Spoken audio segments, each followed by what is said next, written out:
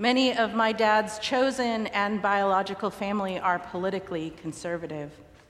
Growing up, my uncle was the pastor of the Indiana Militia, which is one of those organizations that encourages its members to hoard guns and not pay taxes. My aunt and uncle lived, worshiped, homeschooled, and socialized with militia folks. My guess is these days we describe them as a white nationalist group. On that horrifying day in January when people tried to stage a coup in DC, I wondered if my cousins were there. I've actually looked through the FBI's insurrection photos a couple times to see if I recognize any of them. One of those cousins is Stephen. He's a pastor like his dad, and we used to be Facebook friends. It was an easy way to share photos and news, and he's family. But he is a different kind of clergy than I am. In fact, I think he probably doesn't think that I'm clergy at all. The last time we interacted online, he posted a photo of a billboard that said, "Cain killed Abel with a rock. It's a heart problem, not a gun problem." Jeremiah 17:9. Now, Smith & Wesson wasn't around 600 years before the Common Era, so I wondered what it was that Jeremiah had to say about guns.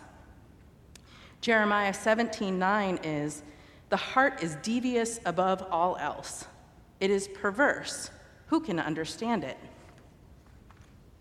I don't know what that scripture has to do with guns, but in a futile act, I challenged Stephen in the comments on Facebook.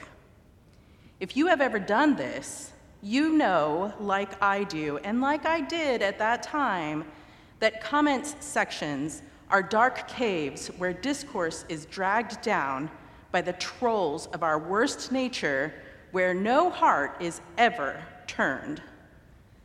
And still, I went tromping in there like a woman on a mission, wearing my hip waders of self-righteousness. And even as I kept telling myself to disengage, I'd load yet another sanctimonious arrow and shoot from my bunker. I don't remember how it ended, except that I likely fired off one last one before I unfriended him. In fact, I unfriended a lot of the family on my dad's side. I decided that if I was going to choose to spend my time on a platform, it wasn't worth being friends with people who raised my blood pressure all the time. At some point, I moved from agree to disagree to, not this again, to just unfriending.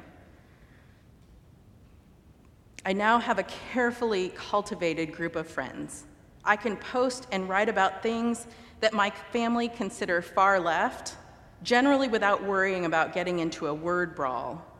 The people who deeply disagree with me aren't there anymore. Honestly, I don't miss them.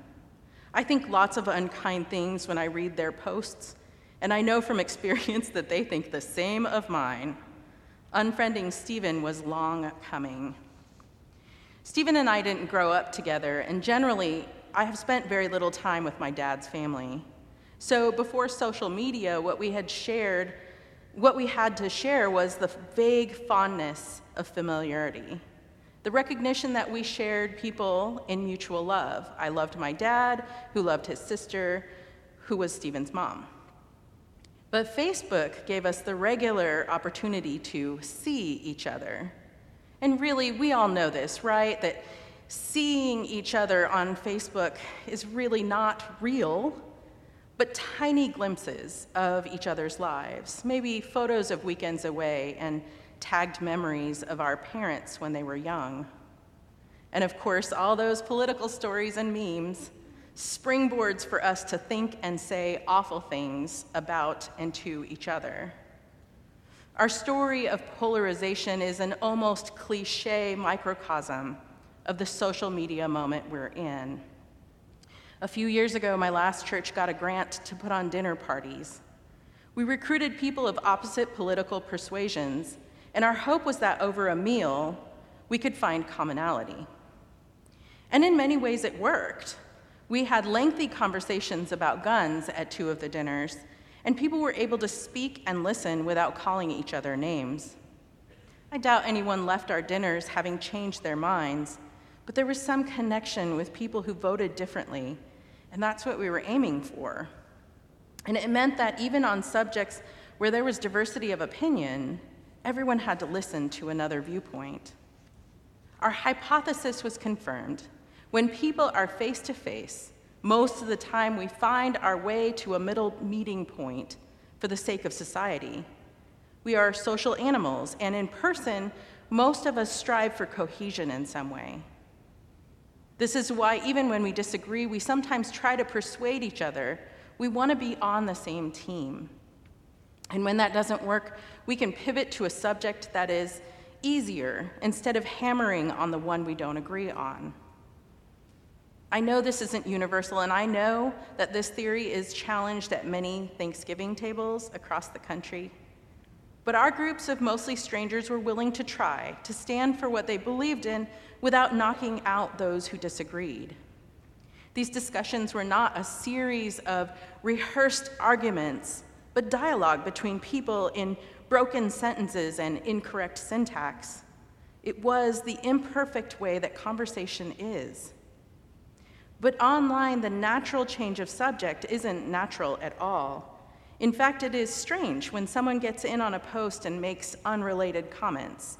You know, the "how are the kids" question on a political post. The redirection that we might use for a tense in-person conversation is a faux pas on the internet. So online space can be volatile, where people can easily call each other names and break off communication. I think that given the chance, Jesus might have dragged Stephen and I, 2 ordained clergy, by the ears and given us a talking to all those years ago. As the Father has loved me, so I have loved you. Abide in my love, Jesus said. This is my commandment, that you love one another as I have loved you. But Jesus wasn't talking about familial attachment. He was talking about holy, divine love. No one has greater love than this, to lay down one's life for one's friends. And Jesus doesn't just mean my carefully curated Facebook friends, nor does he mean the people I'd call up for a beer on a Thursday night. Friend is a word that is defined by culture, and in this context, Jesus means something a little different than what we might. New Testament scholar Gail R. O'Day explains that for Aristotle, 400 years before Jesus, to be a good friend was to be a good citizen. It was about equals contributing to the greater good. This was how many philosophical schools understood it. The New Testament writers built on this, on the Hellenistic understanding of friendship. So when Jesus talks about laying down his life for his friends, he is talking about doing so for the greater good and not simply for the people immediately around him. Friendship in John is the enactment of the love of God that is incarnate in Jesus and that Jesus boldly makes available to the world. She writes, Jesus tells the disciples, I do not call you servants any longer, because the servant does not know what the master is doing, but I have called you friends. Even in our current cultural context, this understanding of friendship still tracks. Jesus is leveling the power structure. Servants are becoming friends. And friendship is about good citizenship. Jesus is making us responsible to and for each other. This is my commandment, that you love one another as I have loved you. Notice that he tells us to love as Jesus loved, not the sometimes lukewarm fondness between cousins, but rather the deep, intense, true love that Jesus offered to all those he met on the journey. Love as Jesus did so that we can abide in God's love and make our joy complete. In the years since that fiery exchange with Stephen, I have unfriended a lot of my dad's family. I think it mostly went unnoticed until my dad died.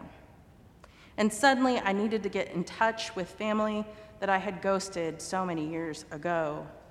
not just to tell them that my dad passed, but because I longed to grieve with people who also loved my dad. I unfriended many of these folks for bigoted and hateful posts. And I want to say that Jesus would have too. That is the right thing, that it was the right thing to do, to turn my back on hate and hardness of heart. But Jesus didn't turn his back on the hateful. In fact, Jesus loved all the people. He saw them for who they were. He challenged them in love and spoke the truth, but never from a place of hate. Which is actually good news, because sometimes I look at my own behavior and that of my woke friends and see the hateful things that we do too. I was terrified in January and heartsick that people were trying to overthrow the government. I was angry in the days after. I wanted those people to pay with their freedom. I still want them held to accountability. But I'm trying to make room in my heart to understand that they did what they thought was right and necessary, and that there is a story there that I have an obligation to find, to be a good citizen, a friend. Hatred is not closing the gap. Hatred is not making us one again. I'm not going to finish up here and go friend Stephen on Facebook. I don't think that was good for either of us. But I do hear the Holy Spirit calling me and you to love as Jesus did. And he showed us how to do it. If we want to end bitter divisions, the place to start is from the center, from the heart. By laying down our weapons of self-righteousness and stepping out of the bunkers of carefully crafted social media friend groups, whether it is through intentional dinners with strangers or hard conversations with cousins. We must listen to each other. Hating the haters makes us haters too. It means abiding in our convictions and being willing to listen and hope and love as Jesus did. For no one has greater love than this, to lay down one's life for one's friends, he said. We have time to refill the gaps and heal our brokenness. It isn't complicated, but it is the hardest thing we do as Christians, to try to love as Jesus did. May we abide, live, languish, rest in God's love, and get to work so that our joy may be complete.